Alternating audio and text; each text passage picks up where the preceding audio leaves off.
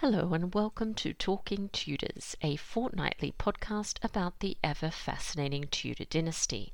My name is Natalie Gruniger and I'll be your host and guide on this journey through 16th century England.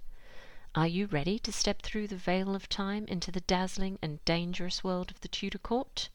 Without further ado, it's time to talk Tudors.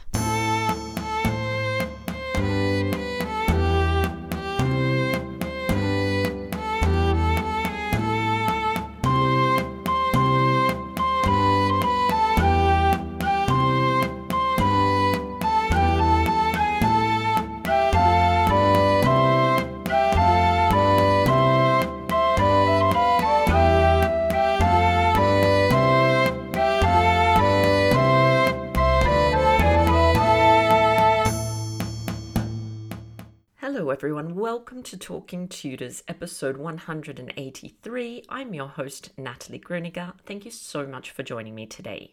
As always, I'd like to start by acknowledging and thanking the wonderful listeners who continue to support my podcast on Patreon, and extend a heartfelt thank you to everyone who's taken the time to rate and review the show. This really does make a difference.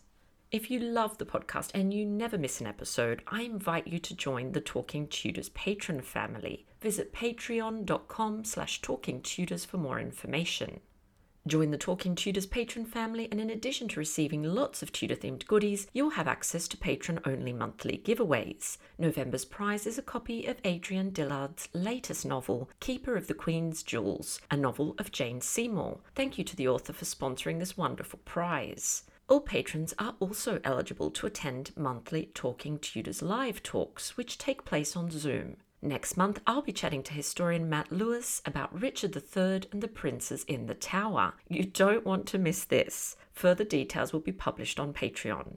You can also support the podcast and share your love of Tudor history with the world by buying Talking Tudors merchandise. There are a number of designs and products available, including phone cases, mugs, notebooks, and apparel. Check out all the products at talkingtudors.threadless.com. I'd love to see pics of you wearing or using your Talking Tudors merch, so please do tag me on social media and use the hashtag #ILoveTalkingTudors.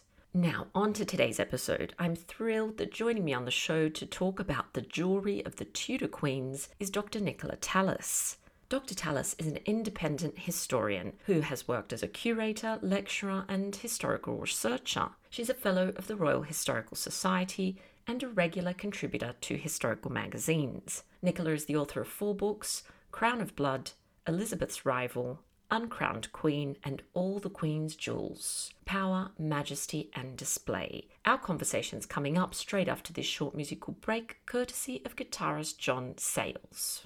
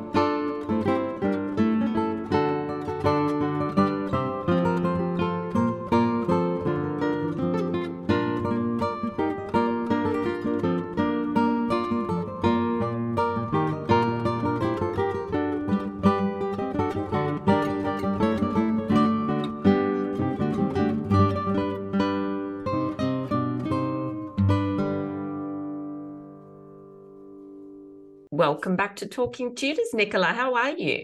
I'm really well, Natalie. Thank you very much for having me. It's lovely to be chatting to you again after what seems like ages. So, because it's been a little while, would you mind just reintroducing yourself to our listeners and just telling us a little bit about you and your background? Yeah, of course. So I am Dr. Nicola Tallis. I'm a Tudor historian and writer.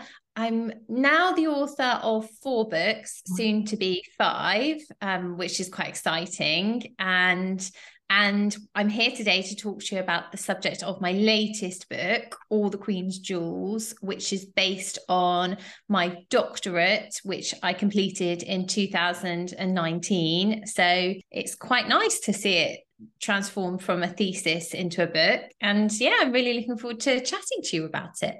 Fantastic. Yes, I saw your pic holding the books that you received. That's a very exciting moment, isn't it? Very exciting moment. It's one of those pinch me moments. You're like, oh my goodness, it's finally here. The sleepless nights. Exactly. It's here. I always find it strange that something that's just an idea in your head is then suddenly this actual tangible thing that you can hold. It's so strange. Yeah, no, it's really weird, and it's really nice, but at the same time, I don't know if you find this, you just feel really nervous because suddenly it is a thing and it's out, or it will be out there ready for people to, read and hopefully enjoy. But yeah, it's quite nerve-wracking, isn't it? Absolutely. So Nicola, tell us a little bit about sort of what inspired your love of jewelry and all things sparkly, and what can readers expect to learn in this book, your new book? I was inspired to begin with by my dad, actually, which is quite bizarre because my dad's not a particularly sparkly person in terms of jewelry, but he kind of said to me, I'm really interested in jewels that queens wore when we see them in portraits, Tudor portraits. And he was saying to me, is there anything out there about this? Is there a gap for this? And actually, there wasn't really anything out there about it. I mean, there's lots of literature about jewelry and the history of jewelry, but nothing that specifically targeted the Queens of the Wars of the Roses and the early Tudor queens, which is the work that I've done. So yeah, it seemed like there was a gap in the market, so to speak, to cover this. And when I began to delve into the sources, a really, really fascinating picture began to emerge. And I think what I would say is that this book is very, very different from any of my previous books. So perhaps I need to prepare readers for that. It's not a narrative history as such. It's what I would describe as being scholarly, but hopefully also quite accessible. And it's telling the story of these important queen consorts who, there are 10 of them, from Margaret of Anjou to Catherine Parr, through the prism of their jewelry, and trying to ascertain what we can learn about them as individuals, what we can learn about them as consorts, and the ways that they used jewels, how they acquired jewels, and what they actually had. So that is the purpose of the book, and hopefully readers will learn a lot from it.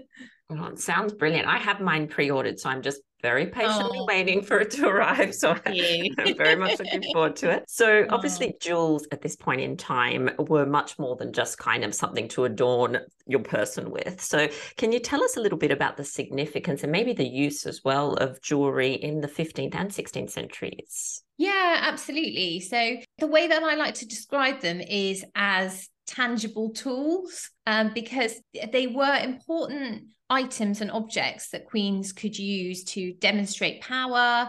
They were visual proclamations of wealth and status, and they didn't just serve a decorative purpose. I mean, that was part of their use, was that they were supposed to enhance majesty and make one look nice, but they could also be used as gifts in order to secure loyalties or broaden a queen's network. They could be used to create an image. And I think that this is something that we see particularly with 2, maybe 3 of Henry VIII's wives, is that they really did use their jewels as ways of image fashioning to create and shape their image as consorts, and particularly with Catherine Parr actually, but also with Anne Boleyn and Anne of Cleves too. So they could serve all sorts of different purposes, and their high status and their high value, because during this time the jewels used by queens were primarily fashioned from gold and adorned with any number of precious stones. They were, they were real enhancements of majesty and real statements of, yes, look at me. I really have got the best jewels available to buy. Yes, I know. Sometimes when I look at the different portraits, I just think, how amazing would that have looked in person when it looks so magnificent in just a kind of flat painting? Yeah, I know. And it's a real shame actually in some ways, because we have got surviving contemporary examples of Tudor jewels, but very, very few that we know definitely belonged to these queens. And the reason for that is because the 15th and 16th centuries were ages of rapidly changing fashions, and what was fashionable to one generation was not necessarily fashionable to the next. And so it wasn't uncommon for these jewels to be melted down or broken up and recast and made into something completely new. And yeah, unfortunately for us, that's what happened in a lot of these cases. Yeah, such a pity, such a pity. And can you talk to us a little bit about the ways in which a Tudor queen consort or a queen could acquire jewelry? Yeah, so she could acquire jewelry in any number of ways, through foreign merchants, for example. We see examples of that in this period, through gift giving. And, that's one of the ways of acquiring jewels that I've concentrated on in my research. And also through her own commission via goldsmiths. And again, we see evidence of that in this period. It's kind of patchy because, as in most historical instances, we've got more evidence in some quarters than others. But I would say that, gift giving and commissioning jewels via goldsmiths were two of the most important ways through which a queen could acquire jewels. And presumably, Nicola, you've looked at lots of jewel inventories or whatever survives out there, which is really exciting for the Tudor queens. So what did you discover when you were looking at these documents? What insights came to you then? Do you know, they are so exciting. So there are 4 inventories that survive relating to the jewels of the 6 wives of Henry VIII. And these are one that was created in the aftermath of Jane Seymour's death. There was one that was created at the time of Catherine Howard's fall, one that was created at the time of, or shortly after Henry VIII's death, for Catherine Parr. And then another one for Catherine Parr, which encompasses her personal effects, which were removed from Sudeley Castle, where she died in 1548. And they are amazing because you kind of do get some insights into the quantity of jewelry that these queens had available to them. I mean, in Jane Seymour's inventory, for example, there are just over 500 pieces, which is absolutely staggering. And a lot of these were what I would call lower value jewels.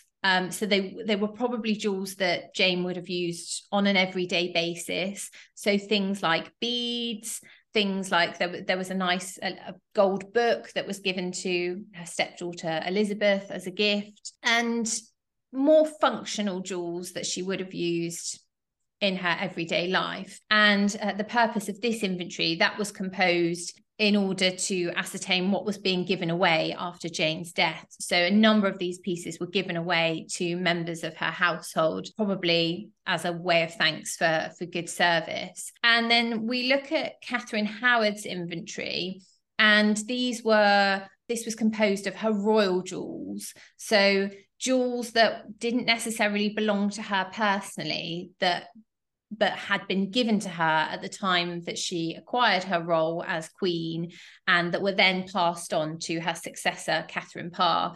And we know this because we see a number of the same pieces appearing in both inventories. And these are super interesting as well, because, as I say, they are super high status jewels. They probably had been used by Catherine Howard's predecessors, but we don't know that for sure, unfortunately. And I mean, what's really exciting is when not only you can track these jewels and trace them between queens, but also when you can see some of them in portraits of queens. And we see that particularly in Catherine Parr's case. And I think what's particularly interesting in Catherine Parr's case that we can learn from her inventory is, as I said, a number of the pieces in her collection matched with those of Catherine Howard. But we also see other pieces that enter the collection, and these are very much a reflection of Catherine's personality. So I think she was very, very interested in majesty and royalty and the projection of that. And so you see in the inventory, a lot of her jewels have a royal theme, which I think is probably an attempt by her to, reinforce her exalted status.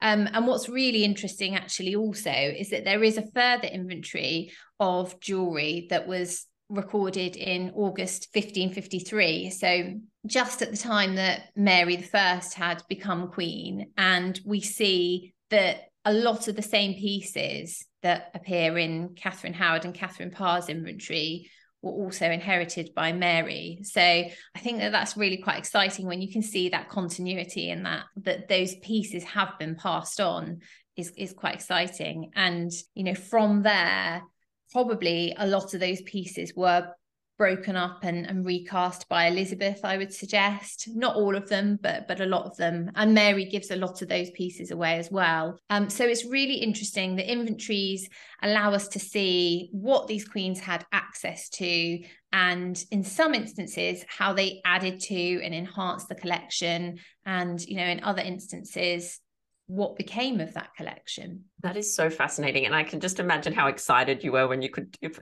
note one in one inventory and then find it again in another. That must have been really, really exciting. And it's interesting that you make that distinction between obviously the personal jewelry of the Queen and the kind of royal jewels, because am I right in thinking that if it's the personal sort of jewels, in theory, they should have been allowed to kind of keep that if anything happened with their marriage, but the royal collection is something that obviously belongs to the position. Would that be right? Yeah, absolutely. And we see with Anne of Cleves, for example, that at the time that she separates from Henry VIII, he gives her permission to keep all of her personal jewels. And presumably a lot of these are pieces that maybe she had brought with her from Cleves, or that Henry had given her as gifts, or that she had commissioned herself. And presumably then the royal jewels that were inherited by Catherine Howard had also been used by Anne of Cleves previously. It's interesting to think, isn't it, how that the sort of new queen would have felt putting on those pieces of jewelry that, well, for example, Jane Seymour, some of those pieces must have adorned Anne Boleyn at some point, and then Jane gets them. It's a sort of strange kind of thing, but obviously they're symbolic of queenship, so I understand why you would have worn it, but it must have had a sort of strange psychological effect. Yeah, no, I'm sure that there must have been an element of that. So there is a tall cross, or a three-sided T-shaped cross that appears in both Catherine Howard and Catherine Parr's inventories, and Catherine Parr can be seen wearing it in her miniature, probably by Lavina Tearlink, that's in Sudley Castle. And Jane Seymour can also be seen wearing the same tall cross in this miniature. And it has been speculated that this could have been owned by Anne Boleyn. I would argue that actually it may even have come from Catherine of Aragon. So I think that there is a high probability that a lot of these jewels were, owned by all of Henry VIII's queens. And it must have been quite a bizarre, strange experience for these successors, knowing what had happened to the previous wives. Quite weird. So fascinating. All right. Well, I'd love to hear a little bit more about the goldsmiths and the craftspeople that are actually making these jewels, because you did talk about queens commissioning jewelry as well, and maybe people commissioning for gifts. So can you talk to us a little bit about that? Yeah, of course. So again, we've got more evidence in some quarters than others. We do know that Catherine Parr, for example, her favoured goldsmith was a Dutchman called Peter Richardson.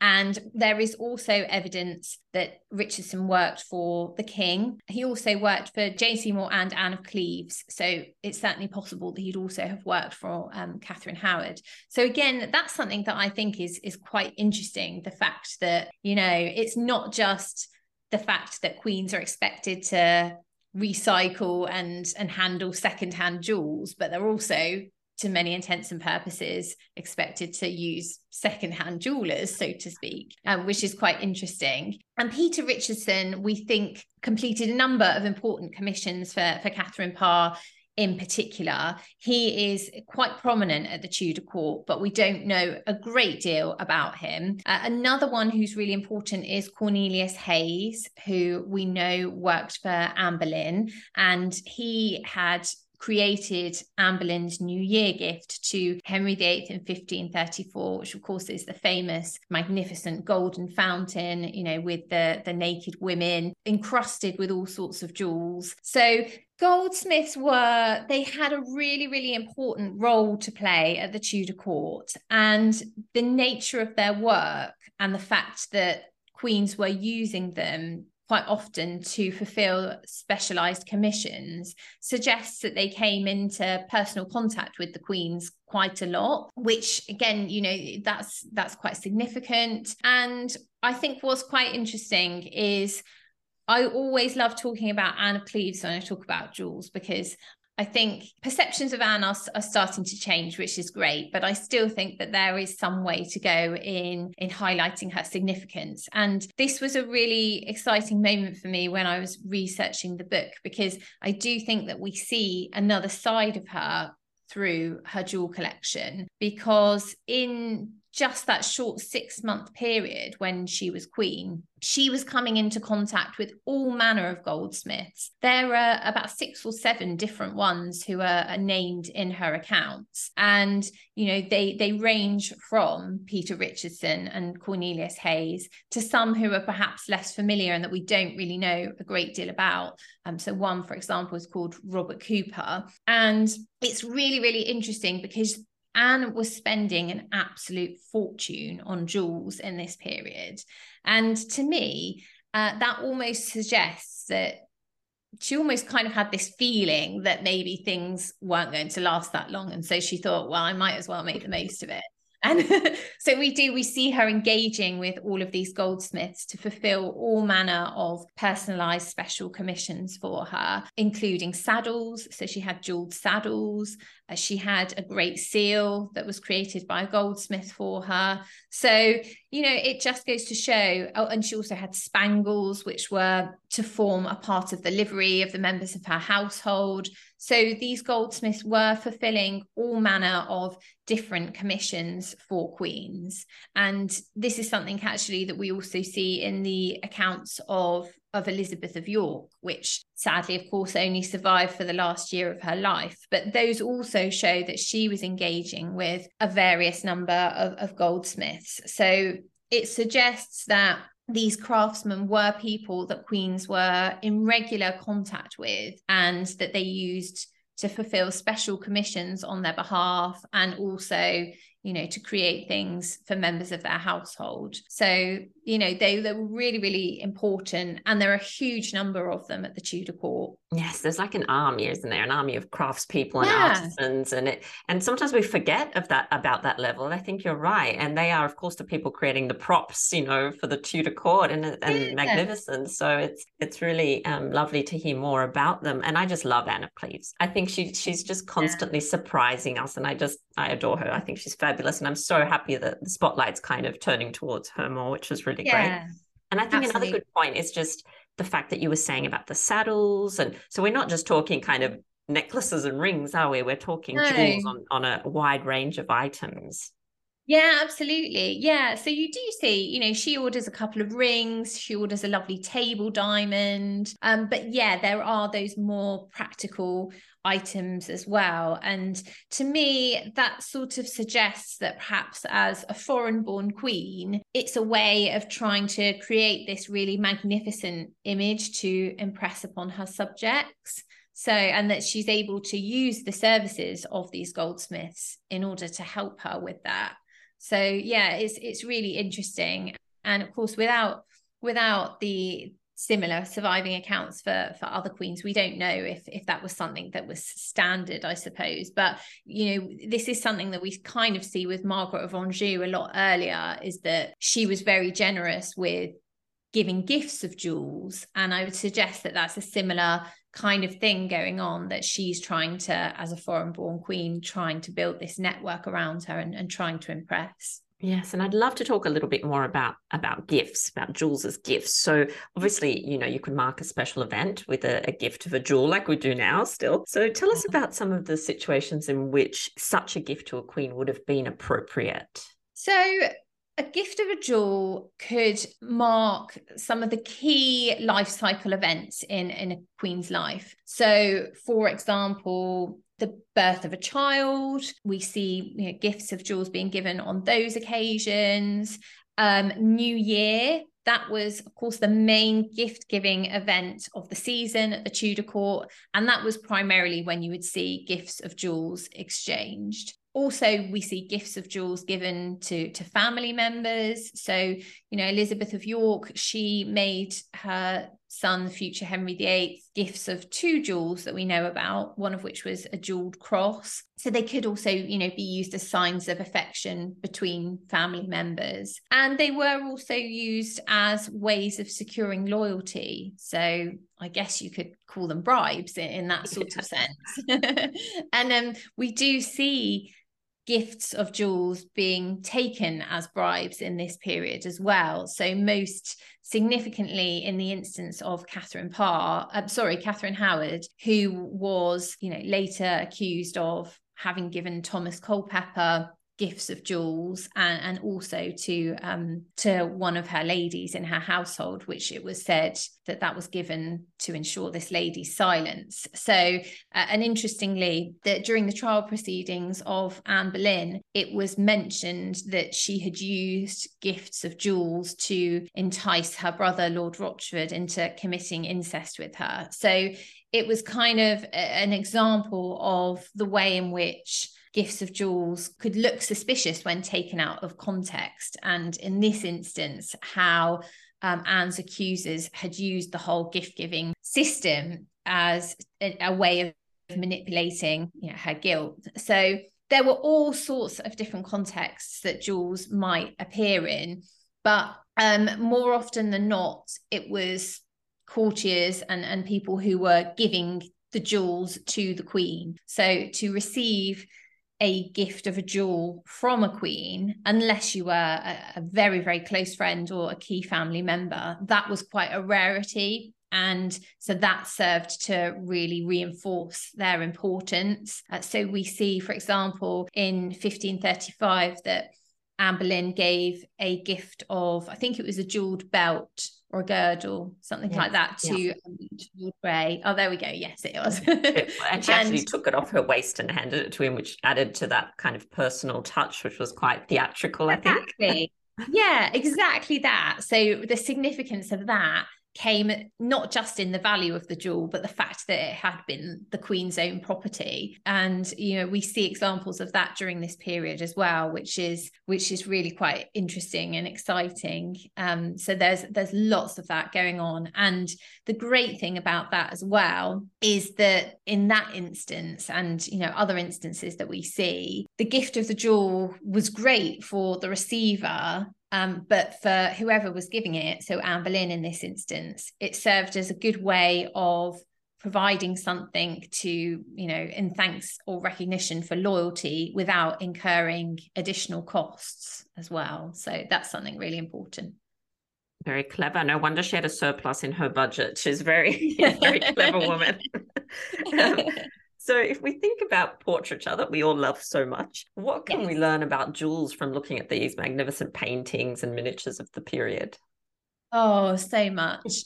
I mean, they do show us, as I touched on earlier, it's quite interesting when you can actually identify a jewel in 2 or 3 portraits, and that provides evidence that these objects were passing from queen to queen, which is exciting in itself. And they also tell us about the way that queens wore these jewels and about the messages that they wanted to convey about themselves. And I think that we see this particularly in the instance of Catherine Parr, but also in Jane Seymour's instance, where they wear these magnificent ooshes around their neck. I just love the word oosh. I think it's the best It's a great ever. word, isn't it? I love it too. It's so brilliant. Oosh, my favorite word. So basically a particularly elaborate jewel that was quite often attached to a pendant or a brooch. And I think that these jewels were particularly valuable, and I think that that's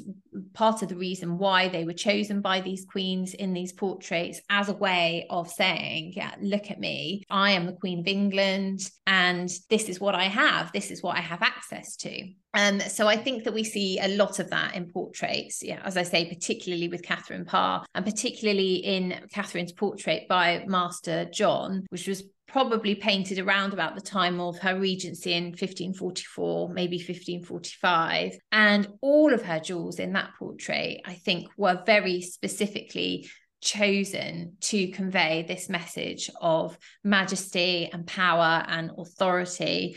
And we see that particularly also in the adoption of the crown brooch that she wears at her breast. And I think it was Susan James who suggested that that piece may have been commissioned specifically by Catherine by Peter Richardson, which is certainly possible. And I think it really reflects Catherine's interest in royalty, and again is another way of saying, check me out, this is what I've got, I'm Queen of England, this is me at the height of my power, nobody can mistake who I am. And so I think that's also that's something super interesting. And the other thing that I'd say we can learn about jewels from portraits is the way in which the Tudors wore their clothes. So we do pay a lot of attention to these really in-your-face ooshes and, you know, the beautiful rings and so on and so forth. But we also see in portraits of Catherine Parr, again, these gorgeous, beautiful little jeweled aglets or pins, I guess, which were used to join items of clothing together, to hold them together. And I think that that's something that's perhaps overlooked, but that is equally important when we start thinking about the ways in which queens fashioned themselves and how they actually came to dress, and, you know, the logistics of keeping these pieces in place. And it just goes to show that nothing was overlooked. So, you know, it was just as important that these little pins were jeweled as it was that they were wearing these jewels around their necks. Yeah, wouldn't you just love seeing a Tudor queen being prepared for the day or for a big event? It must have taken a long time and just been so amazing. Such a treat. Yeah, I'd love to have seen that. Me too. Yes, so it seems that nothing really was by accident in these portraits, right? Everything had a meaning and a symbolism attached to it. Yeah, I think, and when we consider that apart from royalty, few people would have sat for their portraits more than once in a lifetime. Slightly different for queens, of course, or probably different for a lot of queens.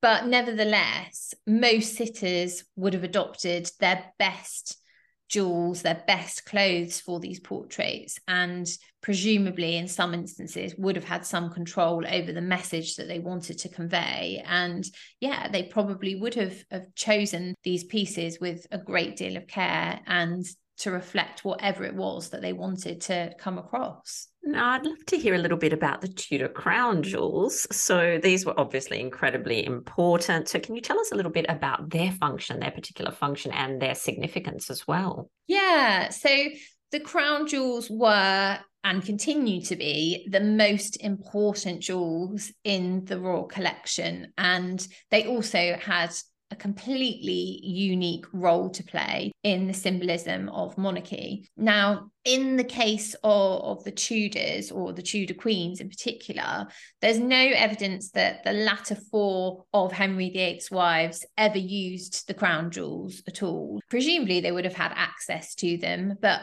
of course we know that Anne Boleyn was the last of Henry's consorts to be crowned, so she was the last person to have used them. And we know, thanks to an inventory that was compiled of the crown jewels, one that was compiled at the time that Henry VIII's inventory was taken, and one that was completed in the 17th century prior to their destruction, because sadly we don't have these pieces anymore, which is an absolute travesty. So but Yeah, it's terrible. But we'll move away from that.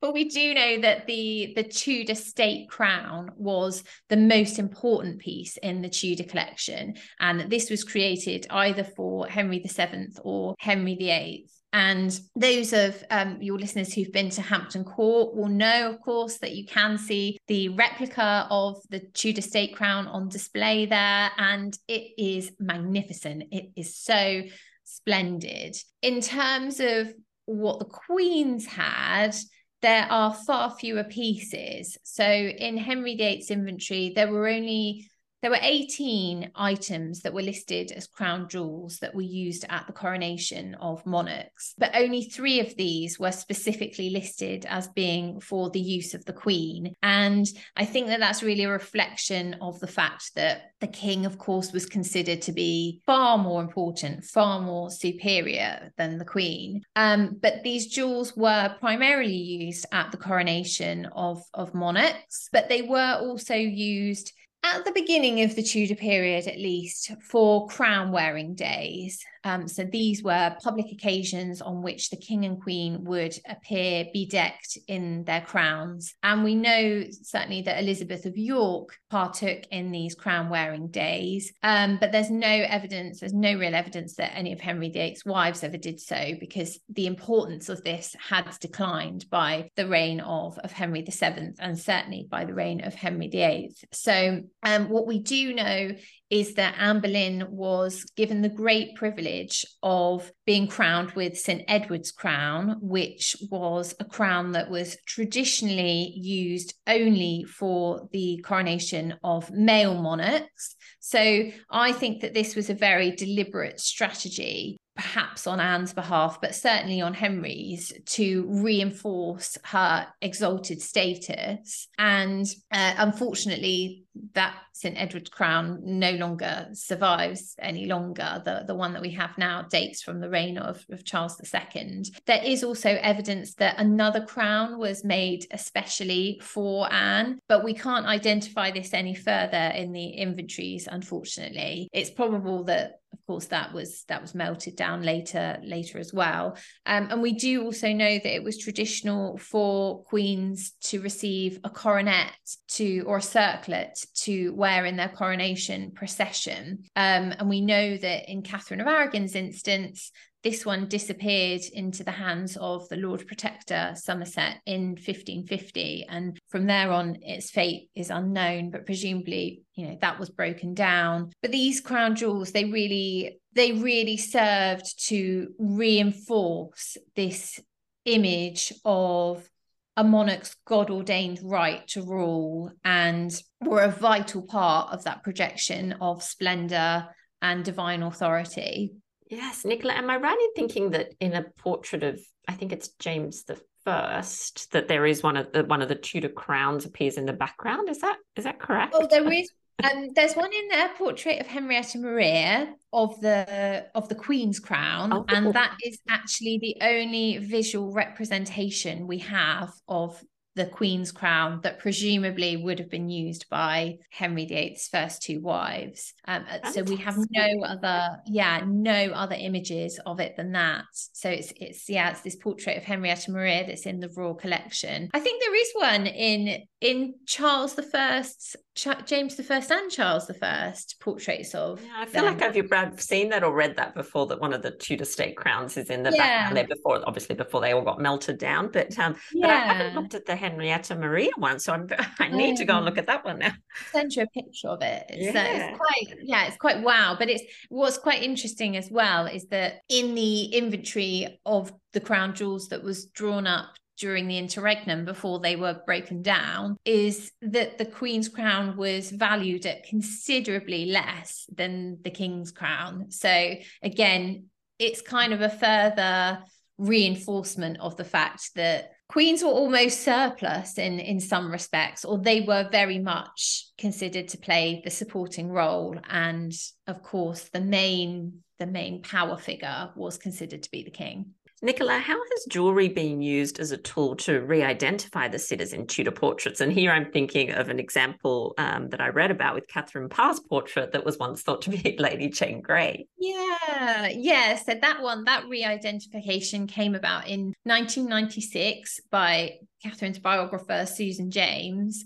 And when I think about it now, I think it seems kind of obvious that it was never Lady Jane Grey. It's quite weird. I'd grown up thinking this is Lady Jane Grey, and it's only when you come to sort of study things closer that you think, oh, okay.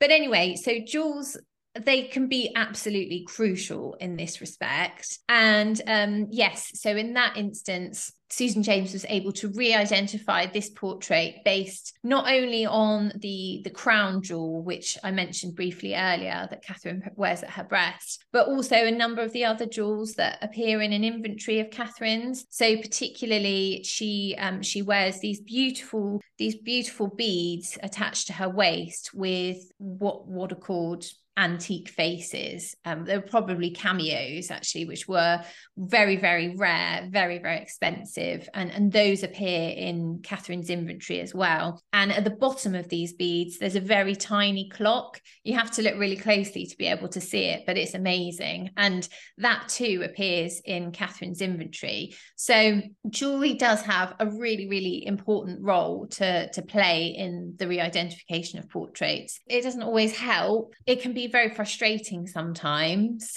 but that's the most significant instance that I can think of. And what's also interesting, I think, is the role that jewelry can play in reaffirming things or confirming things that we may have speculated on previously. And in this respect, I'm thinking of the portrait of Margaret Pole, who wears a bracelet with the little wine barrel at her wrist, which I think is really interesting. It's obviously a huge nod to the fact that her father, the Duke of Clarence, was drowned in a butt of Malmsey wine. So a little reminder there, and quite remarkable, really, that obviously that she chose to, well, did she choose to remember her father in that way? We don't know, but I think that jewelry in that respect has a very, very tantalizing and intriguing role to play. It is really interesting, isn't it? Because when I first heard the story of the Duke of Clarence being obviously drowned or killed in this way, I thought, oh, that can't be true. That just sounds, I don't know, too crazy. But then her wearing that, and you think must have happened, I guess, or is that just reaffirming the sort of legend? I don't know. It's tricky, isn't it? Yeah. No, it is. It's really, really interesting. And yes, it's so intriguing. Yeah, so I suggest everyone go look at that portrait. That's actually, I haven't looked at that in a while, so I'll have to do that as well. Yeah, do. Now, I need to ask you another question that I know when I mentioned to my lovely patrons on Patreon that I was going to be chatting with you, there were a couple of people really interested to hear your opinion on what appears to be an A necklace that the Princess Elizabeth is wearing in a portrait that I think does hang at Hampton Court as well, the family of Henry VIII. So what do you think about that? Do you think that possibly could have been Anne Boleyn's necklace? I definitely do, because I can't see that, that Henry VIII would have ordered a necklace for Elizabeth specifically with an A initial.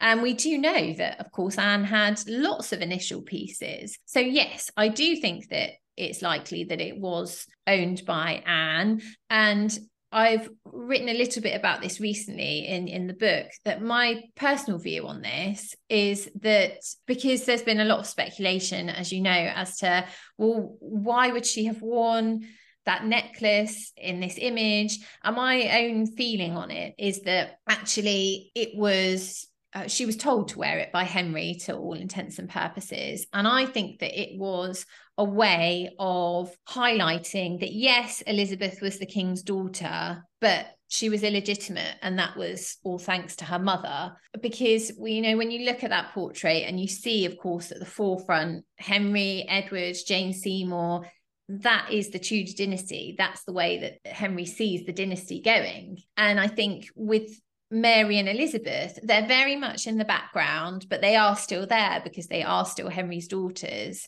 And I think that, that this jewel was worn by Elizabeth as a way of highlighting, yes, she has got status as the king's daughter, but she hasn't got a claim to the throne because of her mother's treason and treachery. And I think that possibly the same could be true of a jewel that Mary's wearing, which is a cross necklace, which I don't know. It's only speculative, but, we do know that Catherine of Aragon left Mary a cross jewel in her will. So could this again be a further sign of that? I don't know, but that's my own feeling on it, is that, yes, it was definitely owned by Anne, because I just can't see any other explanation for it. That's a really interesting theory, Nicola. I think that makes a lot of sense. And I'm just thinking about that cross jewel. I do remember also reading that I think because it was not very valuable, that Henry was quite happy, of course, for Mary to have it. And it sounds very Henry-like to want them both wearing something that emphasizes Edward's, legitimacy and Jane Seymour. So that's really interesting. Thank you. So I can't let you go, of course, without asking you about your favorite piece of Tudor jewelry. I know not a lot survives connected to the Queens, but just in terms of 16th century jewelry, what are the ones you love, or your favorite one?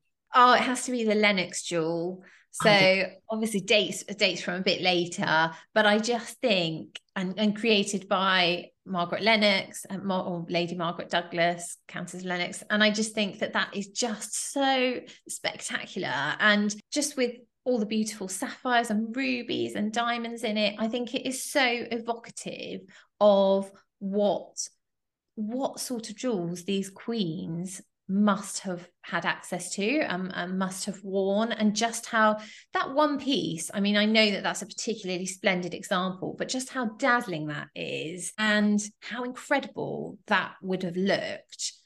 I just think it's absolutely beautiful, and that's absolutely my favorite, and feel very fortunate that we do still have that. And actually, that has a really intriguing and fascinating tale to tell, and that we don't really know the full story behind it today.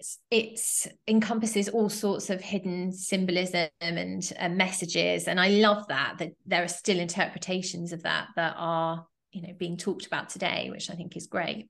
That is a beautiful piece. I think there are definitely pictures online that people can see. So yes, have a look at the Lennox jewel as well. I love that. And the very final thing, Nicola, is the Tudor takeaway. So I do ask all my guests for a suggestion for our listeners to go off and check out after the episode. Do you have a Tudor takeaway for us? Okay, yes, I do. So, well, actually, I have two, if that's okay. Yes. One of which is Tudor and Jacobean Jewelry, which is a brilliant book by Diana Scarisbrick, who is the queen of jewelry, really, in my opinion. And it's really brilliant. I think it provides a really good overview and introduction of jewelry in the Tudor period, and what it was made of, how it was used, what we have. So I would definitely recommend that. And if that really tickles your fancy and you are excited and intrigued to find out more, then I would definitely recommend having a look at the V&A website, and if you just type in Tudor jewelry, you'll see an amazing selection of gorgeous survivals pop up, and they are just amazing. They're just beautiful, and there's so much that we can learn about them. There are so many different examples, and I would definitely suggest that your listeners go and have a look at that if they're interested in jewelry. That sounds wonderful. And if you're ever nearby the V&A, please visit. It is just an amazing experience, isn't it, with all the other artifacts that are there as well. So they're wonderful. And I feel another book purchase coming on, Nicola, every time I talk to someone. Oh, yeah, you have to get that. It's so good. Well, thank you so much for coming back on the podcast and talking Tudors with us. It's been such a pleasure, and I cannot wait to read your book. I'm so looking forward to it. Oh, thank you so much for having me, Natalie. It's been an absolute pleasure, as always. Well, that brings us to the end of this episode of Talking Tudors. Thank you so much for joining us. I absolutely love to hear from listeners, so if you have any comments or suggestions, or just want to say hi, please get in touch with me via my website, www.onthetudortrail.com, where you'll also find show notes for today's episode. If you've enjoyed the show, please share the podcast with friends and family, and don't forget to subscribe, rate, and review. I also invite you to join our Talking Tudors podcast group on Facebook. where you can interact with other Tudor history lovers and hear all the behind-the-scenes news. You'll also find me on Twitter. My handle is On the Tudor Trail, and on Instagram as The Most Happy 78. It's time now for us to re-enter the modern world. As always, I look forward to talking Tudors with you again very soon.